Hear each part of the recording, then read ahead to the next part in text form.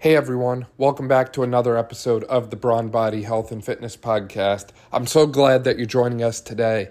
Today I'm joined by Zach Morris to be discussing kettlebell training and how to master a variety of kettlebell exercises, such as the Turkish get up, the kettlebell swing, the snatch, the bent press, and so much more. We have jam-packed so much great information into this episode, and I really want to make sure that you see the links that I've pasted below to find Zach's Instagram page and the books that he has written on mastering the snatch and mastering the bottoms up kettlebell press.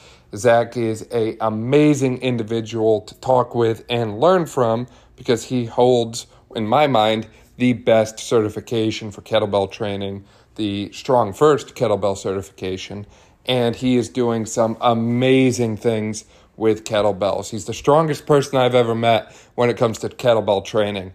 Now, before we get to this episode, here's a quick word from our sponsor. This episode is brought to you by CTM Band and CTM Recovery Products.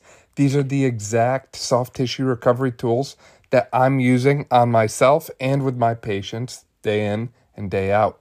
CTM Band was founded by Dr. Kyle Bowling, a sports medicine practitioner who treats professional athletes, and he was a former guest on the Brawn Body Health and Fitness Podcast. You can check out his website at the link below and use the coupon code BRAWN10 to save 10% off your order from CTM Band. Zach, welcome to the podcast. Super excited to have you on today, man. Thank you for having me. It's always cool having coming on a podcast, and I appreciate you letting me come on. Yeah, for sure, man. So for people who haven't seen the stuff that you're doing with kettlebells or who haven't, come across your books or that sort of thing, would you mind kind of filling them in a bit about yourself? So I started kettlebell training about, I want to say it's been 12 years. I started in 2010. The way that I got started was I was a broke college kid. I started working full time and then going to college full time. Didn't really have time to go to a gym. So I needed an at-home solution. One of the things that started me as far as like at-home workouts was Ross Enamite, so Ross training. Did a lot of that kind of stuff. Didn't really hit the mark as far as what I was looking for. And of course, around that time, the movie 300 was popular. One of the things that Gerard Butler mentioned, who was, of course, the main star of that film, was how the cast used kettlebells to achieve the physique that they got for the film. So I started looking more into it. One of the first pictures that I ever saw of somebody training with a kettlebell was Mike Mahler whenever he wrote articles for bodybuilding.com. And then went on YouTube, saw a lot of the stuff that Steve Cotter was doing. Bill Maeda was an early influence as well on the Fit Pro Hawaii channel. And I just saw his physique and I was like, man, well, if kettlebells can do this for these guys, maybe there's something to this. So that's really what got me started. I bought my first kettlebell. It was a 20 kilo. And then there was a workout that was called the 300 kettlebell workout by Mark Erickson from Kettlebell Advantage.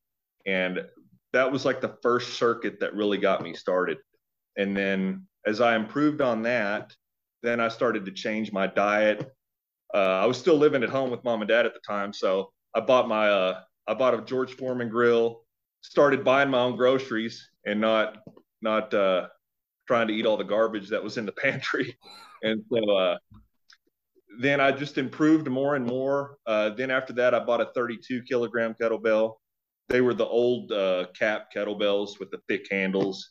And I started doing like light work with the 20 kilogram and then doing like heavy work with the 32. And things have really just progressed from that point.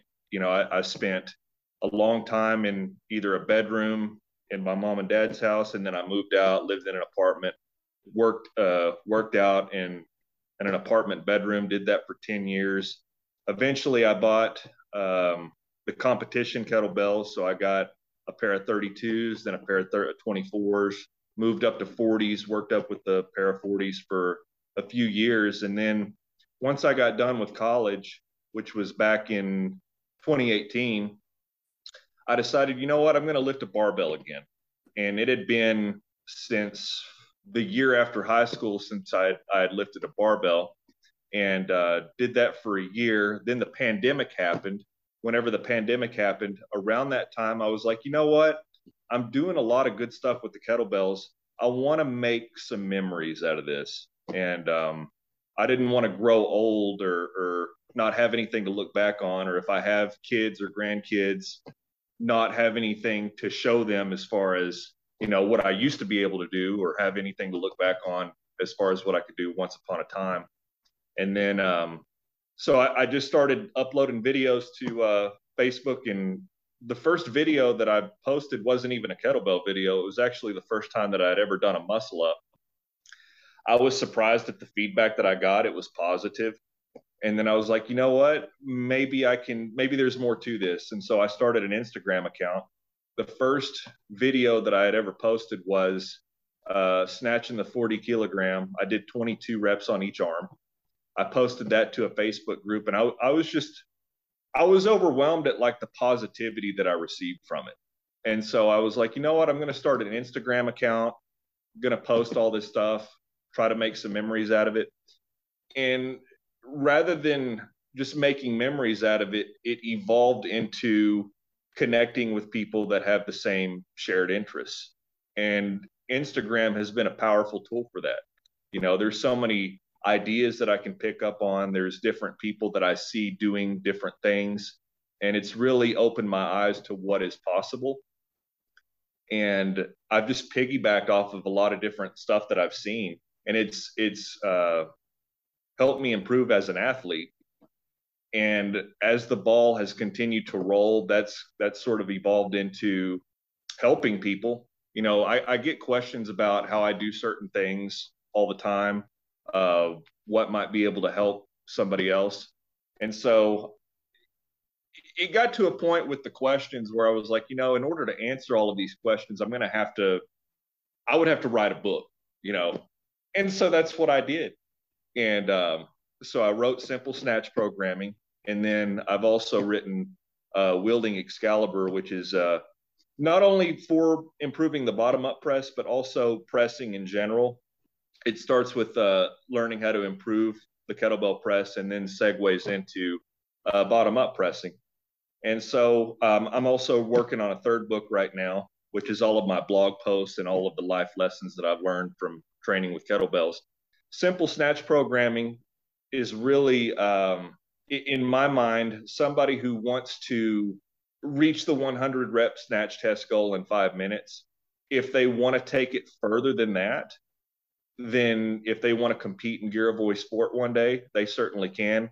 But it's sort of a gatekeeper type thing, so to speak. So if somebody wants to reach that goal, I think in my mind, I think that it's a worthy goal that anybody can aspire to reach. And it's just a very basic, very simple way for somebody to be able to do that. From the time that I've started until now, everything's just evolved and developed to where we're at now. So that's kind of my story. Yeah, that's incredible, man. And one of the things I notice is it seems like people who train with kettlebells really have fun doing it, because there's so many different possibilities and there's a lot of freedom to move with those things. So you take your basic movements like the kettlebell swing or the clean and press or whatever exercises you're familiar with, and then you can start combining them or kind of tweaking things and allow your body to kind of explore movement, for lack of a better way to put it. So I've noticed sometimes people start with like a basic kettlebell swing, and next thing you know, they're switching the kettlebell between left arm and right arm, or they're throwing in a little flip to the kettlebell, and they really seem to enjoy it. And I think that finding something that you like doing is essential to whatever your fitness path and fitness journey is going to look like. I also find it funny that you mentioned the 300 movie as one of your early influences there, because I still watch that movie different times. It's kind of like my pre-workout. I don't need caffeine. I just need the first battle scene from the movie 300 where they push them all off the cliffs. So I like that movie and that training approach that they used. Now, given Hollywood has a way of photoshopping certain things, absolutely. But they certainly were in great shape. And I think it was the single arm kettlebell clean and press was their main kettlebell movement in their training, which obviously that unilateral component, the overhead nature, and the explosiveness really hit all the things that they needed to, give that aesthetic appearance that they were going for in that movie, but also do the stunts and the choreography and all. And I think that's where people kind of lose it with kettlebell training is, they see these things and they think, what's possible with this? And Yeah. they realize anything is possible, or they should realize anything is possible, because you can train explosive, you can train for stability, and you can train heavy all at the same time. It really works for any kind of goal or any kind of training approach.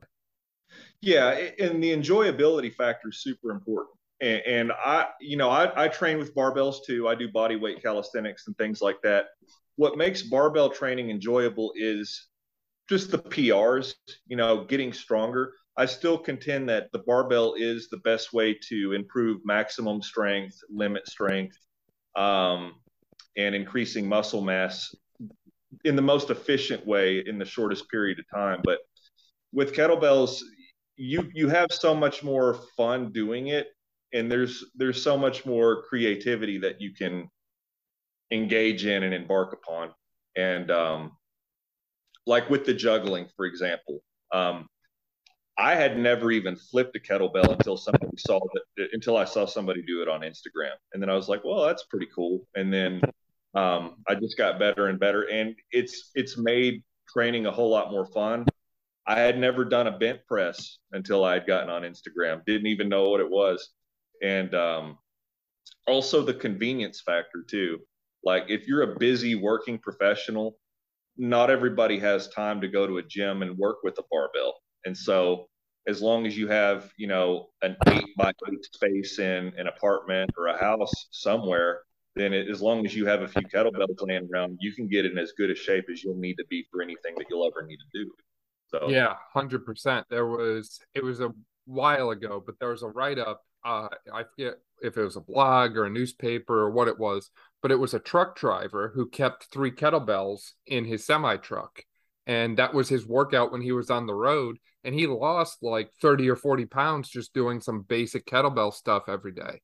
And if anyone's familiar with the Tim Ferriss book, 4 Hour Body, I mean, Tim basically credits the kettlebell swing to him being able to lose the amount of weight he did in, a matter of a month or two.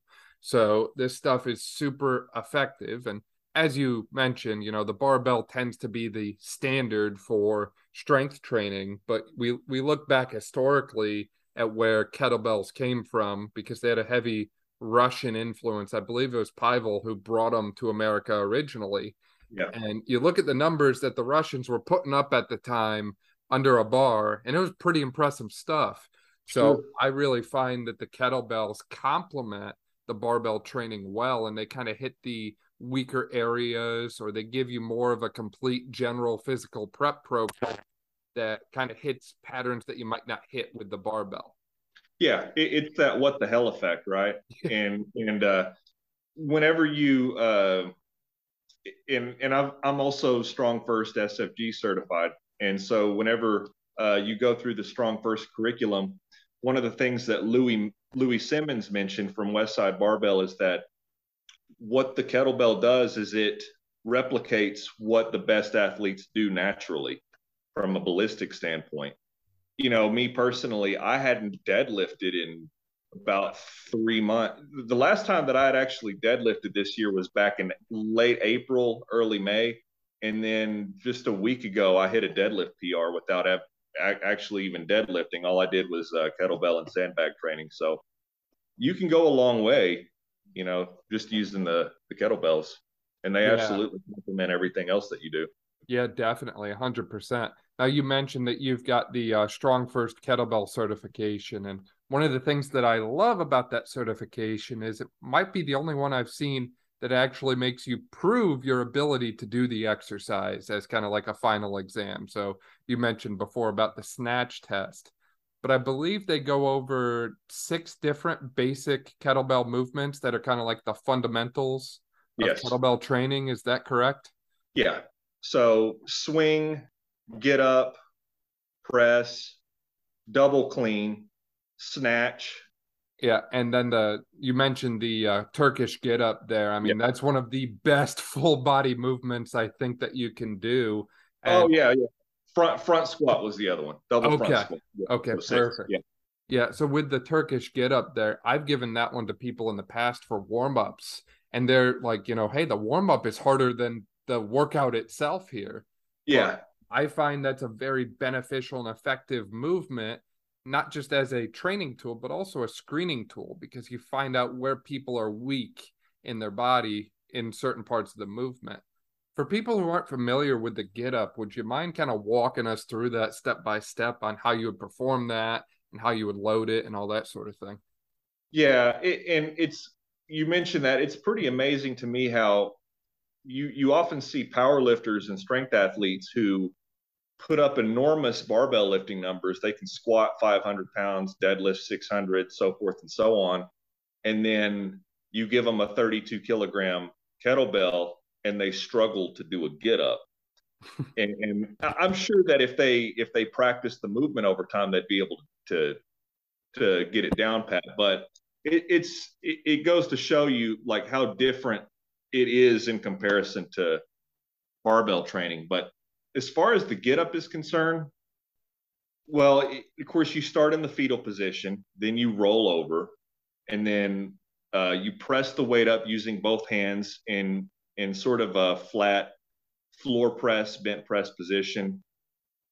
The one thing that really trips people up is coming off of the floor, and that's the main thing that I see people struggle with. It's the thing that I struggle with. And rather than thinking about doing a sit up, so to speak, and then sitting up on your hand and your arm, you really want to learn how to roll into your elbow and connect your body with the tricep and then push the tricep into the ground and then come up. Once you've established that position, raising off of the floor, keeping your the foot that's on the same side as your lifting arm planted into the ground, and then sweep the opposite leg through, and then making the leg that you just sweep perpendicular with the foot that's pressing into the ground, transitioning into a lunge position, and then standing up with the kettlebell. And then you just come back down into the lunge position, learning how to create the 90-degree angle between each leg is very important. So that way you don't put undue stress on the lumbar and sacral spine. And then just coming back down, learning how to come back down on the elbow and then sit back down. So those are basically the mechanics that are involved with the get up. And I'm sure it's a super fast, explosive movement, right? No, you can train it that way if you want to, but you definitely need to learn how to maintain the time under tension. So Yeah, and I think that's what really gets people with that one is it combines all planes of movement simultaneously throughout the body, and you have to maintain a good stable core throughout yeah, the entire movement.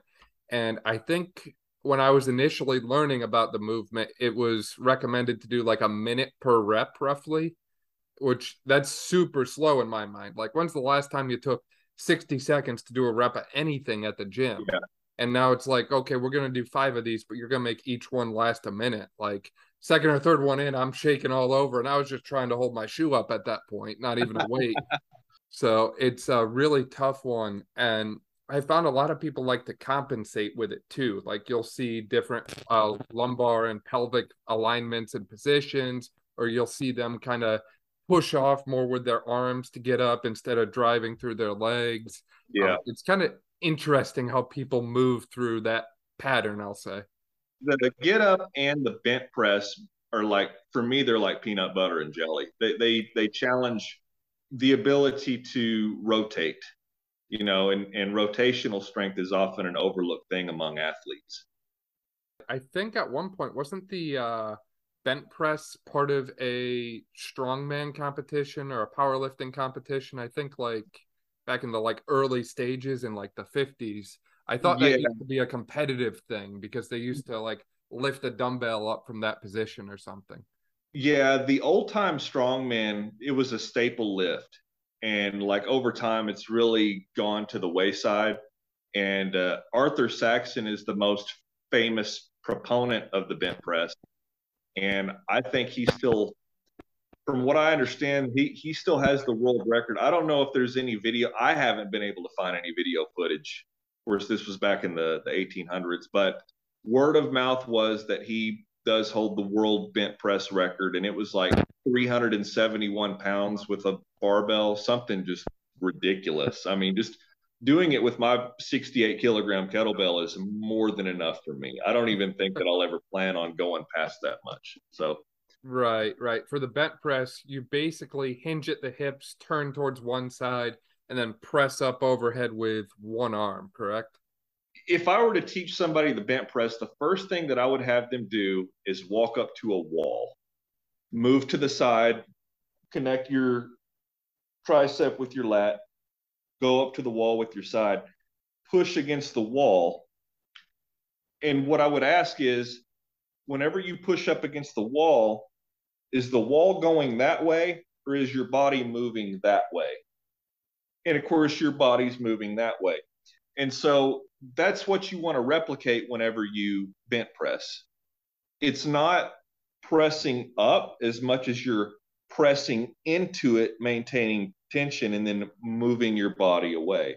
So, Interesting. yeah. And it's that you create this sensation of like your forearm is like one half of an accordion, and then your body is the other half of the accordion, and you're sort of pulling it apart. And once you've got the weight in the air, and by the way, whenever you do a bent press, when you have a kettlebell or a barbell in the air and you're moving down and you're pushing your body away, the height of the weight should never change. It should always stay the same height in the air. Your body's just going down. And then once you've got your arm completely straightened out, it's learning how to come up and rotate at the hip. And then, of course, you've got the weight up in the air. Once you're successfully vertical with the weight, you come back down, put it on the floor. But the bent press to me is one of the best hip strengtheners that you can do. And it unlocks so many different parts of the body. Like from a mobility standpoint, it unlocks your adductors, your hips, your rotator cuff. So if you have like mobility sort of problems, the bent press, while also using resistance, can help a lot of those things. And people from if somebody hasn't done a bent press, an onlooker will think, well, that looks kind of dangerous, or it looks like it's hard on the spine. It's one of the best things that you can do for lumbar and sacral health, in my opinion. It should actually help to get rid of back problems. Now, of course, if you have pre-existing conditions or like prior injuries where you can't do it, then that's kind of a different conversation to have. But otherwise, if you're relatively healthy and you learn how to do the bent press, it's one of the best things that you can do, in my opinion, for longevity as far as spinal health is concerned. Yeah, 100%. As long as you're doing it correctly, keeping Yeah. that core nice and stable and tightened down while allowing the hips to move, because Yeah. that's one of the things we see with back pain is people tend to have very little hip mobility and very Yes. poor core stability. And this is kind of addressing both ends of that. And I'm still kind of blown away by the fact that this guy was able to lift over 300 pounds in that bent press kind of pattern there, because you're doing that all through one arm at a time, basically. And I mean, Yeah. holding a barbell with one arm at a time is hard enough to balance and all, let alone doing it with 300 some pounds on there. That's crazy stuff, man. Yeah, yeah, and he wasn't even a very big guy. I don't think Arthur Saxon weighed more than 210 pounds. So it's not like he was a 280 or 300-pound behemoth like a Brian Shaw or a Thor or somebody like that. Yeah, and I think he was like back in what, like 1900 roughly was kind of his era. Late 1800s, early 1900s, somewhere along those lines. And He's written two books that are really popular, which is The Development of Physical Power and then The Textbook of Weightlifting. They're not very long reads. They're pretty short books, but he has a lot of good insight in those books. Of course, you can get those on Amazon too, but the perspective of the old time strongmen, I think, is pretty powerful stuff, especially considering they were in a time where the nutrition, the supplements, so forth and so on that we have now. Yeah, 100%. It worked then and it still works to this Yeah. day. And that's one of the things that I really like about the kettlebell training. And I've heard a lot about it with the kettlebell swing as well, because guys like Tim Ferriss and Pavel and all these different other online influencers even are taking the kettlebell swing and they're pushing it all over the place, which I'm all for, except I've noticed a lot of people when they do the swings, they're using like super light weights, like 10, 20, 30 pound kettlebells. And to me, I would think you'd probably want something a little bit heavier to actually load the posterior chain. So something more like your 24 or 28 kilo kettlebell, or maybe even heavier, right? And start swinging with the heavy weight because you're using the biggest muscles of your body, your core, your glutes, your hamstrings, and you're training a triple extension kind of pattern because you get hip extension, knee extension, and you can even throw in that ankle plantar, dorsiflexion, plantar flexion component if you'd like to. People continue to train it light, and I wish they would start training it heavier. Yeah, and of course, whenever you go through an SFG certification, depending on your body weight, if you're a male, if you're under 220 pounds, the weight that you use is a 24 kilo. If you're over 220 pounds, you're going to use a 28. And so everything you do starts with the 24 kilo. Which, if you're a male and you're going to perform a two-handed swing, I don't really see any reason not to start with a 24. I mean, if you're a male and you're beginning kettlebell training, I think that you would need maybe like 124 and like a pair of 16s. Once you get into like cleans and presses and things like that, if you're just a raw beginner, a pair of 24s might be a little bit too aggressive. But as far as two-handed swings are concerned, you can get by on at least a 24 kilogram pretty well. That would kind of be my take on that. And then are there ever times when you go significantly higher? Like, say you're doing your training at a gym and they have kettlebells that go up to, say, 80 or 90 pounds.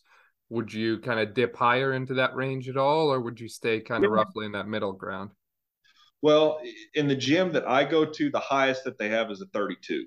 So as far as doing swings at a gym, I really don't do it that often. Now, in the garage where I have bigger kettlebells, I go all the way up to my 68.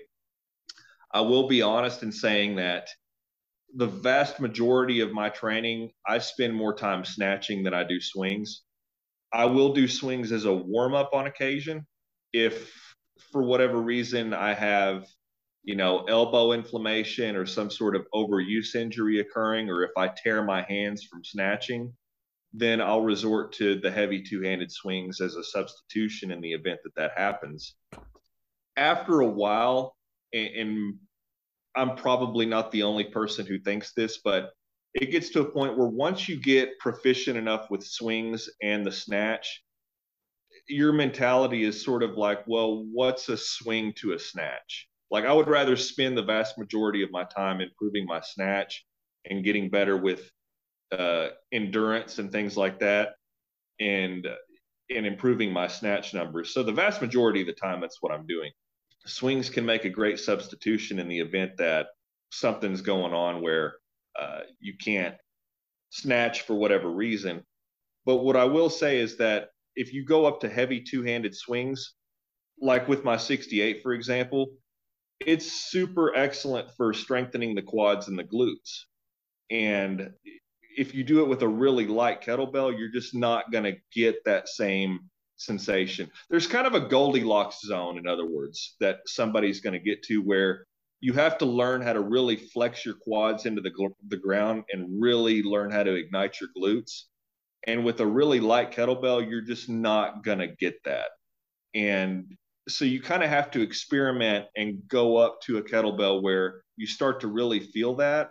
And then once you get to that point, you'll kind of know where that is. Yeah, that makes sense.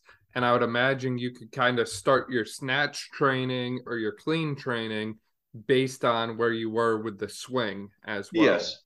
When it comes to that snatch and that clean progression, how would you break that movement down for people, or where should people start in training for that? Because as we mentioned before, if you are doing like an RKC kettlebell course, you're going to be expected to do 100 reps in 5 minutes, and they're going to be perfect form, which that can be difficult even for people who have trained with kettlebells before. Yeah. So with the Strong First model, by the way, if you want to learn proper swing technique, Czar Horton has a really good video. And I don't know if it was on his particular YouTube page or if it was on the Strong First uh, YouTube channel, but he had a really good instructional video on learning how to set the hips back, and which is basically the what people refer to as the karate chop, which is taking your hands and putting it on your hips and learning how to squeeze your shoulder blades, and while your shoulder blades are squeezed, sit the hips back. And if you've ever watched Enter the Kettlebell with Pavel, he mentions the same thing, which is learning how to sit the hips back. The first movement that you need to learn is just doing a two-handed deadlift. So if you can learn how to sit your hips back, perform a two-handed deadlift, and learn how to maintain tension on your hamstrings, and then learn how to maintain tension while coming up with the weight, using your breath while also maintaining tension. A lot of the things that you see with Strong First is the kind of breathing technique where you're breathing out, but you're maintaining tension throughout your entire body. So learning how to deadlift two-handed, and then from that point you transition and segue into a one-handed deadlift, and then learning how to do a two-handed swing where well, not a two-handed swing, but learning how to hike the kettlebell. So going back and then returning to the ground, going back and then returning to the ground. And then from that point, you transition to a dead swing. So a dead two-handed swing, learning how to swing up, come back down. And then from that point, learning how to do the two-handed swing in its entirety. The one analogy that I like to use with the swing is it's a lot like learning how to jump on a trampoline. So if you ever grew up with a trampoline in your backyard, or if you had a friend that had a trampoline in your backyard in their backyard, it's the same sensation. You learn how to sit back, you load your hamstrings, you jump up in the air, and when you're up in the air, you're in a completely vertical position. You come back down, and then you repeat and do the same thing. The only difference between jumping on a trampoline and doing a swing is your feet don't leave the ground. They're completely planted. And then you're catapulting a weight in front of you and learning how to pack your shoulder and retract your lat so that the weight doesn't pull your body away. So that's really the analogy that I like to use as far as performing a swing is concerned. Just think of it as jumping on a trampoline and learning how to explode up into your quads. Whenever I see somebody who performs a two-handed swing at a gym, oftentimes it just makes me cringe a little bit because their legs are way too far apart, and then they're using way too much low back, and they're going down and up and trying to do this weird tug of war thing. And I've heard people refer to it as like an American swing as opposed to a Russian swing. To me, there's a correct swing and then there's an incorrect swing. When it comes to performing a swing, the way that what I would tell somebody is when it comes to being in a position when you're down on the ground before you hike, if I were to take a pecan or a walnut and put it in between your glutes, when you swing upward, you need to squeeze and contract your glutes so hard and so explosively that you're able to crack that nut.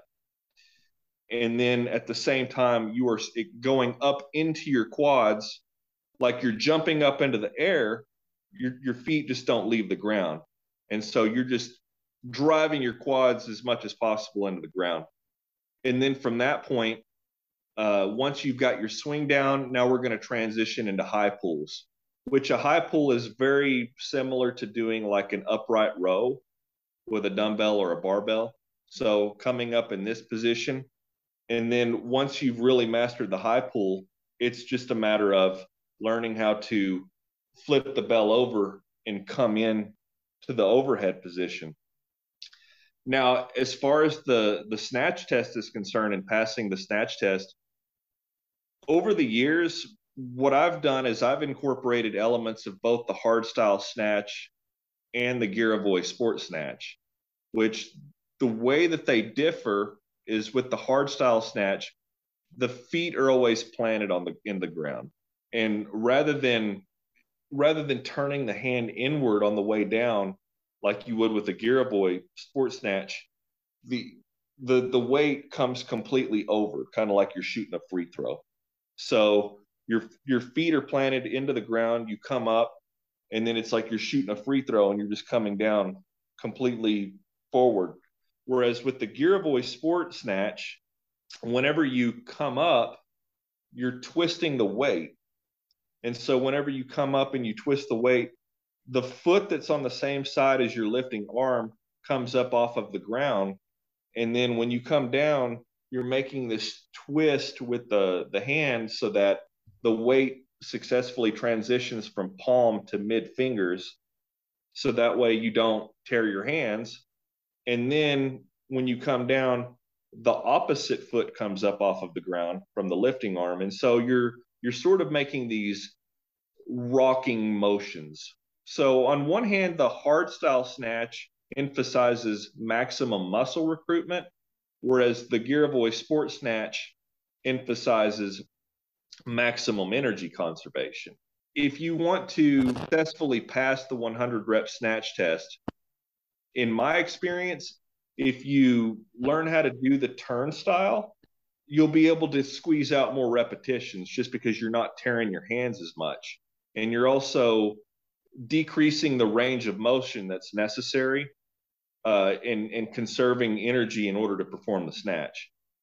Now, as you do more of a Giravoy sport style of snatch and you increase the weight and you go up to your 32s and your 40s and your 48s, as the weight gets heavier and you're able to produce more repetitions, even if you're not doing a purely hard style snatch, if you've been doing it for long enough with heavy weights, then if you go down to the 24 kilogram, if that's your test weight, even if you've been incorporating elements of the Giravoy sport snatch, then once you go down to the 24 and do a purely hard style snatch, you're going to demolish it just because you've been working with that heavy weight for so long.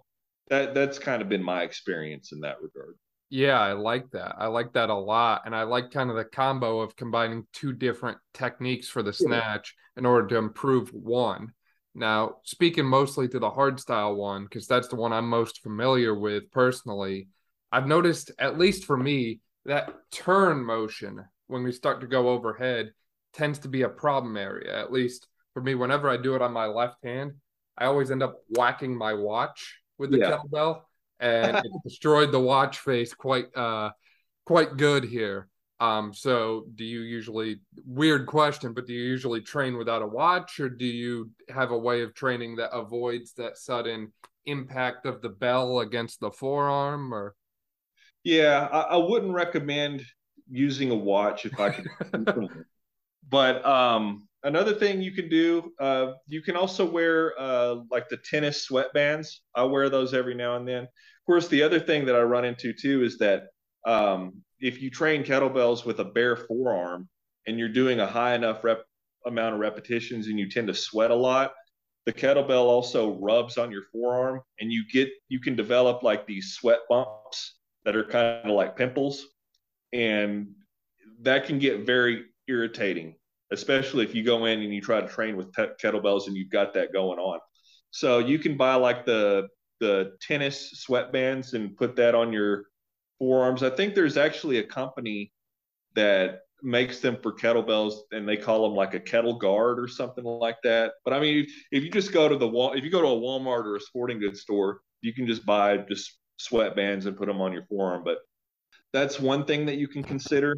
But the main thing, as far as like not banging your forearm, don't think of it so much as, and I know there's a lot of like perception in semantic things that go on here, but don't think of it so much as like swinging the weight over your forearm as much as you're punching your arm through and allowing the weight to glide onto the forearm. And it takes a lot of practice, but once you feel the glide, it starts to make sense. And another thing that can kind of help prevent that is if you do incorporate like gear avoid elements as far as snatching the weight up, rather than pushing it, punching the weight over, you can come up with it with the handle being at an angle or vertical, and then learning how to come up and twist the arm around as opposed to just going completely straight up. So just kind of experiment with both. If you have twisted it for long enough, what you'll find is that by mastering the twisting motion, if you revert to a hard style snatch, you'll actually be able to make more sense of the gliding sensation that you need to acquire. But that's kind of what you need to look for. Not so much as trying to swing it over your forearm as much as punching through and allowing the weight to glide. I like that cue a lot. Yeah. And it sounds like kettlebells basically give your forearms the equivalent of what deadlifts do to your shins. Yeah. At least going overhead with it.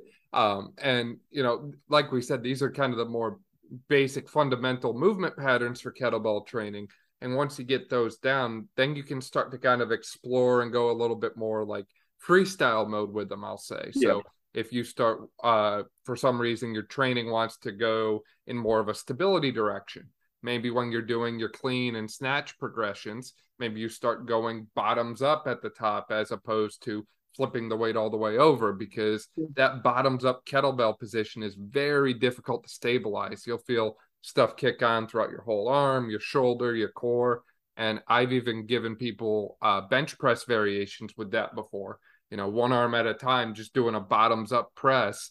And they're amazed at how much they feel those smaller stabilizing muscles kick on, as opposed to, the barbell. It's just straight, pure strength motion, I'll say. Yeah. And the thing with the body, and you mentioned that too, that the bottom up press, if you are a barbell lifter and you do bench press or you do standing overhead press, incline, whatever the case may be, one of the things that you have to emphasize is keeping straight wrists rather than allowing the wrist to cock back. So that way you don't have tendonitis issues in your wrist or end up breaking your wrist if you go too heavy. So the one thing with the bottom up press is that it emphasizes keeping a very straight forearm. If you can't keep a straight forearm, then you're not going to be able to perform the movement. Any of this that goes on while you're trying to bottom up, the weight's just going to fall over. So in that respect, the bottom up press is a great way to learn how to keep the wrist straight when performing barbell movements. And also the stability part of it too, with learning how to push through the front delt rather than a normal press where you're really leveraging the side delt, the tricep. I like to incorporate both in transition from the bottom up press to the normal press. And what you'll find is that if you train the bottom up press quite a bit, it will carry over to your normal press substantially. Yeah, 100%. And, once you get that bottoms up press, say in standing or seated position done well, then you can start to play around with like a Z press position or like a half kneeling position, or even in like a Turkish get up kind of position. When you get about halfway and you're in that kind of tabletop spot with one arm and both legs on the ground, I've seen people rep out some presses in that position before, which is super challenging across the body. But really, the sky is the limit with kettlebell training. And allows you to hit so many different planes of movement and really explore those weaker motions that you might not always hit with a barbell or machines. Now, when it comes to application and utility of kettlebell training, is there any specific population that comes to mind for you as, hey, this group would really benefit from training with kettlebells, or this sport would really benefit from kettlebell training? I think anybody can benefit from kettlebell training. The main thing is the general population. Like in the United States, for example, I think that we're at a point where the obesity rate is at 42%. As a matter of fact, whenever we went through the COVID pandemic, I think it was estimated that around 80% of the hospitalizations were patients who were clinically obese. So the obesity epidemic is a growing problem in the United States. I think that a lot of that has to do with, of course, our consumer culture, fast food being the way it is, the entertainment industry being the way that it is. But a lot of people don't want to go to gyms either because they don't have time, or because they got a family to raise, or because of their job being super busy. Like you mentioned, the truck driver earlier in the podcast. A lot of people don't want to go to gyms because they're intimidated, right? You walk into a gym and like maybe you're an overweight person, or you have that self-image problem where you see all these fit people and you don't really feel like you fit in. Kettlebells can be a really great way where if you want to get in shape and not feel like you're being judged, or if you're really short on time, all you need is a couple of kettlebells in your living space and you can get an awesome workout in. And like you mentioned a while ago, a guy the truck driver who lost 30 to 40 pounds just having kettlebells, being on the road. The kettlebell swing in particular, if you're like a really overweight person, the two-handed kettlebell swing is like the one thing that you can do and not overwhelm yourself. You may have issues like going out for a jog or running on a treadmill or something to that extent. With a two-handed kettlebell, you don't have issues in that regard. Maybe the most that you can do is 10 swings on a day, but if you just stay consistent and do 10 swings a day, eventually that'll turn into 15, and then 20, and then 25. And then the next thing you know, you're able to bang out 100 of them, as long as you're taking care of your diet and things like that. So I would say that the general population could really benefit from kettlebell training, especially if you are intimidated by the gym environment, or if you're just a really busy person in general. Yeah, 100%. I did pull up, it was a Men's Health article from 2020. If anyone wants to look it up there, I'll try and remember to link it in the description below as well. But yeah, it's simple. And thankfully, due to, some technological advances, some of the basic kettlebell stuff has become a lot more affordable. Like I know Bowflex makes a kettlebell now. I think it's like $100 that adjusts from 8 pounds to 40 pounds. Sure. Which obviously that's not going to take you all the way through a strong first kettlebell certification. But if you're just looking to get your feet wet and get started, and you want to stay at home, or you're traveling a lot and you want something to throw in the car and just kind of use here or there, I mean, you can't get much more simple than one kettlebell that adjusts from 8 pounds, which is probably a level anyone could lift, up to 40 pounds, which might start to challenge some people. And again, we've gone over so many different basic movement patterns here. The swing itself is probably the best starting spot, as you mentioned, for people, because it can be a great heart rate. It can get your heart rate up. It's a great way to torch calories while building muscle in so many areas of your body. But it's such a basic movement. It's just hinging the hips and snapping forward. And once you learn that movement, as we've discussed and as you've mentioned, that kind of opens the door to all these other possibilities from there. And you could even do some of your more basic dumbbell movements with a kettlebell. Like you could literally just take a kettlebell and do your farmer's carry, suitcase carries, waiter walk, all that sort of thing. Just basic picking up something heavy and moving it around. And I echo your point about the trend of health in America. There was a research article in 2008 I've cited numerous times. Yufa Wang from Johns Hopkins, published this thing looking at the trend of obesity. And it basically said by the year 2048 or 2050, over 95% of Americans would be obese. So essentially 100%. Yeah. And I mean, we look at where we're at now, we've got only 6.8% of Americans, according to 2022 data, are actually metabolically healthy, meaning their body is using calories and energy systems the way it's meant to be used. And, again, we can kind of say it's this, it's that, it's the other thing. Regardless of the cause, we know exercise helps. And if we can give people something to do that's active and fun and engaging, and oh, by the way, you can do it anywhere. You can do it in your garage. You can do it in your bedroom. You can take it on the road with you. Then that opens up the door to hopefully starting to reverse that problem. Yeah, absolutely. Whenever I was working full time and going to college full time, like the kettlebells were my saving grace.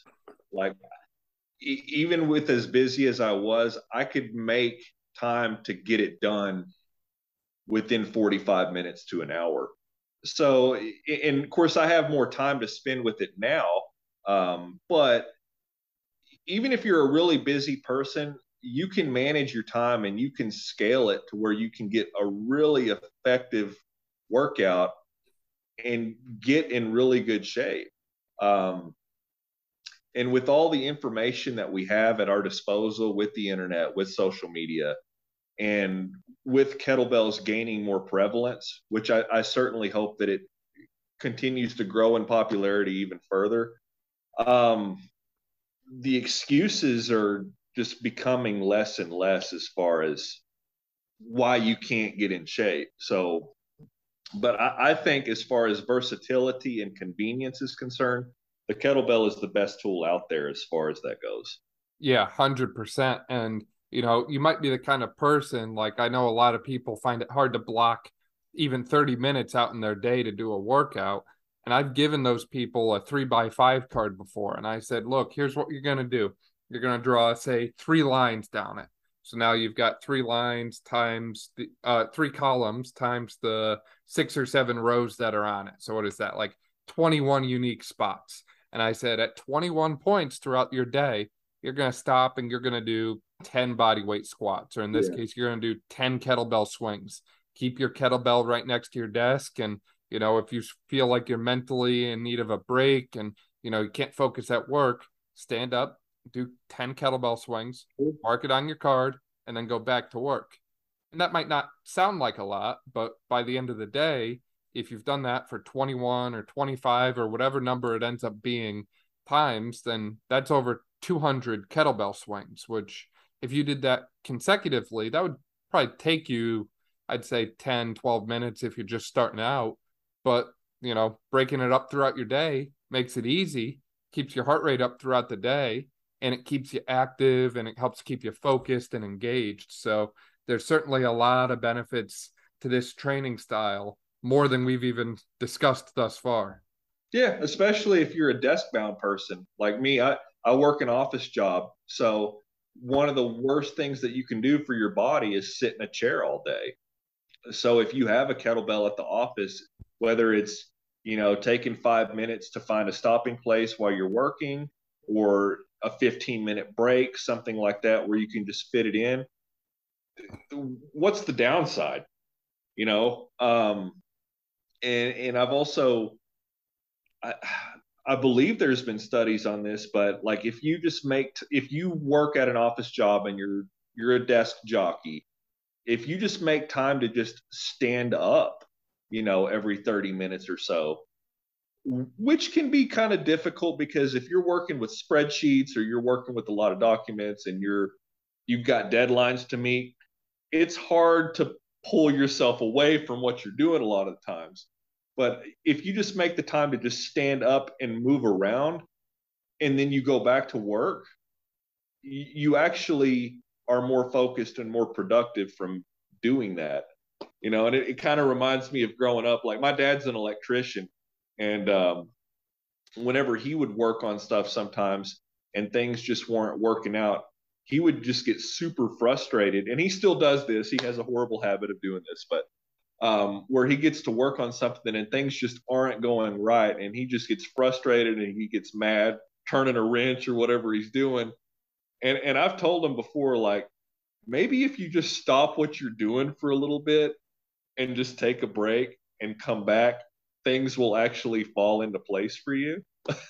And usually that's what ends up happening. But you get so infatuated with wanting to get something done, or your ego gets caught up in something to where you just don't want to find a stopping place. But oftentimes, if you just get up and take a break or do something else and get your mind off of it and come back to it, your performance will improve as a result of that.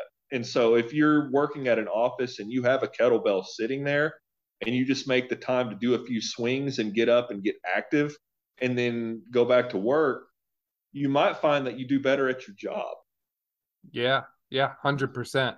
And I've got to give a plug for my athletes because I love the sports population from a physical therapy standpoint, exercise standpoint, and I feel like they're always being done a disservice in a lot of ways. And with kettlebells specifically, there's actually very few studies that I've been able to find that look at the use of kettlebell training for improving athletic performance, or the use of kettlebell training to prevent injury, or using kettlebells in a rehab population. However, the way I look at it is, one, anytime you can get someone up and moving, it's going to have a positive impact, even in athletes, because I look at the high school athletes that I work with, and a lot of them are spending 7, 8 hours a day in a desk at school. And then they Sure. go from 0, which is sitting at a desk, to 100, jumping on the field and playing a full game or practice or whatever it is. And there's nothing bridging that gap between no intensity and all out intensity, except what they're doing, at the game, at practice, their little quick warm up drill, that sort of thing. So it's kind of nice to have a training style that you can modify and adjust. It can be done anywhere. It's cost effective, that kind of fills in that middle ground. I also like the kettlebells for improving power. Again, there's still not a ton of research on this, surprisingly, but I just look back at history. Kettlebells have worked for hundreds of years in training. And, the Russians are certainly known for putting up Sure. big numbers in strongman and Olympic lifting competitions. And I think that the kettlebell movements are very power explosive based if you do them correctly. And again, like we talked about with the get up and the bent press, you're exploring a lot of different ranges of movement and motion that we don't often hit. So as we explore those ranges and kind of strengthen those weak areas, your risk of injury should drop because you're getting stronger in the weak areas. The dilemma with, and you mentioned the high school level, I would love for high school athletes and high school athletic curriculum to incorporate kettlebell training more. The problems that we run into is, what is that school's budget as far as being able to afford a whole array of kettlebells, because they're not cheap. The other thing too is, can be the learning curve. Kettlebells do take a little bit more time to learn in comparison to barbell training. Now if you limited it to just the swing, then you could make a case for that. If you're going to take football players or basketball players and try to go beyond that and teach them the snatch and things like that, there's some learning curve that's involved with that. There's also the risk versus reward ratio. Like, could they possibly get injured, especially if you're working with like 20 or 30 athletes at a time? Like, how could you really make that work? Now, if you have an athlete that's in high school or college that's really serious about, their improving their athletic performance, then maybe you could recommend that they work with a kettlebell instructor, or perhaps learn how to use kettlebells like on their own during the summer, or learn how to do that, outside of normal practice or normal training. That's just, those are the dilemmas that I can kind of foresee being with high school athletes, is just the learning curve, the affordability as far as having all the kettlebells there. Those are things that come to my mind. But if we got to a point where coaches became more familiar at the high school level, became more familiar with kettlebell training and knowing how to use them, and a point where kettlebells become more affordable, yeah, I mean, there's a lot of benefits that could come from doing that. How much time would you spend on the kettlebells as opposed to improving their sport, also improving coordination and maximum strength through barbell training, things like that? Those are kind of questions that would arise. But I do think that if you just train the swing in particular, that could definitely go a long way. Maybe just incorporate the kettlebell swing and then work on other things like barbell training, jump rope, things like that, as far Yeah, as there. 100%. Yeah, the art and science of training athletes is a very specific balance that Yeah. everyone is always trying to find, because you don't want to smoke them to the point of detracting from their performance in a game or practice, but you also need to make sure you're giving them enough for benefit. So Yeah. balance is key, and something like the swing is perfect for it because, again, it tends to avoid a lot of the eccentric because it's a very fast, explosive movement. So you're going to eliminate a lot of the muscle soreness. And that hinging pattern should be fundamental to any athlete. I also think that you can make a great case for something like the Turkish get up, which will take a lot longer for them to learn and master, but you'll really find out where they compensate and where their weak spots are in their movement pattern overall. And they don't have to be experts at it. They don't have to take a Turkish get up and load it with a heavy barbell by any means, but just running them through that movement pattern. And that could even turn into a great warm up before activity itself. Yeah. And the one thing that I think that like a kettlebell swing or a snatch is superior to, as far as conditioning is concerned, is like running and things of that. It's so much harder to measure running. And I mentioned this briefly in simple snatch programming, is that the great thing about the snatch as well as the swing too is its measurability. You can outline sets and reps and you can keep up with improvement in your snatch or in your swing all the way down to a single repetition. So as long as you're just getting one repetition better, that's still an improvement. So you can whittle it all the way down to a repetition as far as improvement goes. Whereas if you're running out on a track, it can be a little bit harder to measure and improve like your 1 mile or your 2 mile run. But if you spend more time just improving the repetitions on a swing or a snatch, or improving your conditioning in that regard, you may find that measurability actually carries over to improving your 1 mile run or your 2 mile run better than running would. Well, Zach, this has been an amazing episode talking about pretty much everything related to kettlebell training. Do you have any kind of closing thoughts or closing remarks you want people to take away? I would just say that if you're just thinking about kettlebell training, or if you're new to kettlebell training, go to your local sports store, sporting goods store, see if they have a kettlebell. Just mess around with it for a little bit and see if you like it. And then once you get started down the path of kettlebell training, hey, just start small, start simple. And then if it's something that you really enjoy, go down the rabbit hole even further. 100%. Yeah, get started and don't stop and don't look back, right? Seemed to work well for you.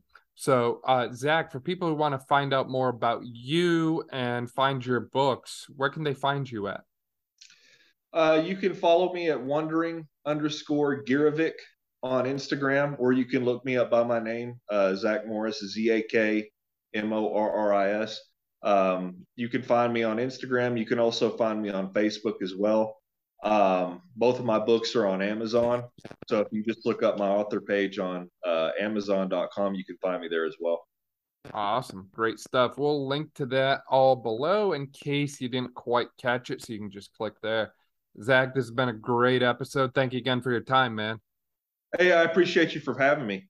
Thank you so much for listening to this episode of the Brawn Body Health and Fitness Podcast. If you liked this episode, please make sure to share it with a friend, subscribe so you don't miss any of our upcoming episodes, and leave a review. This way we can spread knowledge and motivation and help reach more people. Thank you again for listening, and I'll see you next time.